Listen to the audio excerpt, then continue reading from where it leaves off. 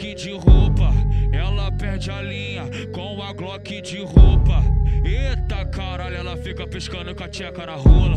Eita caralho, ela fica piscando com a tcheca na rola. Com o cabelo bem cortado, cheirosão e bem trajado, a menina perde a linha e já quer colar do lado. O que eu posso fazer se o meu menino é problemático?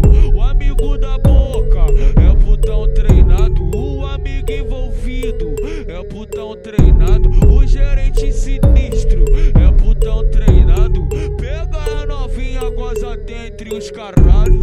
Pega a novinha, goza dentre os caralho. O DJ do baile é putão treinado, MC Flavinho é putão treinado, os amigos da boca é putão treinado. Pega a novinha, goza dentre os caralho.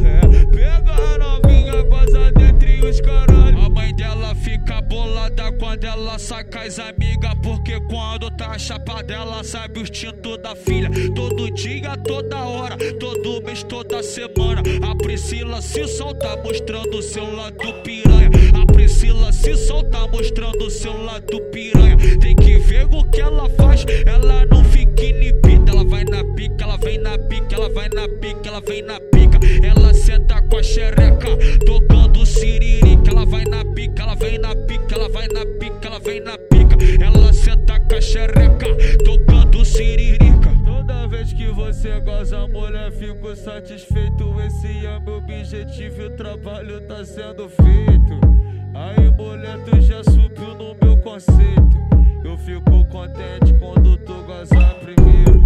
Eu fico contente quando tu goza primeiro. Te dou só linguadinha e tá pra cara chupando o peito. Eu fico contente quando tu goza primeiro. Eu fico contente quando tu goza primeiro. É tapa na cara, tapa na bunda e chupando o peito. É tapa na cara, tapa na bunda e chupando o peito.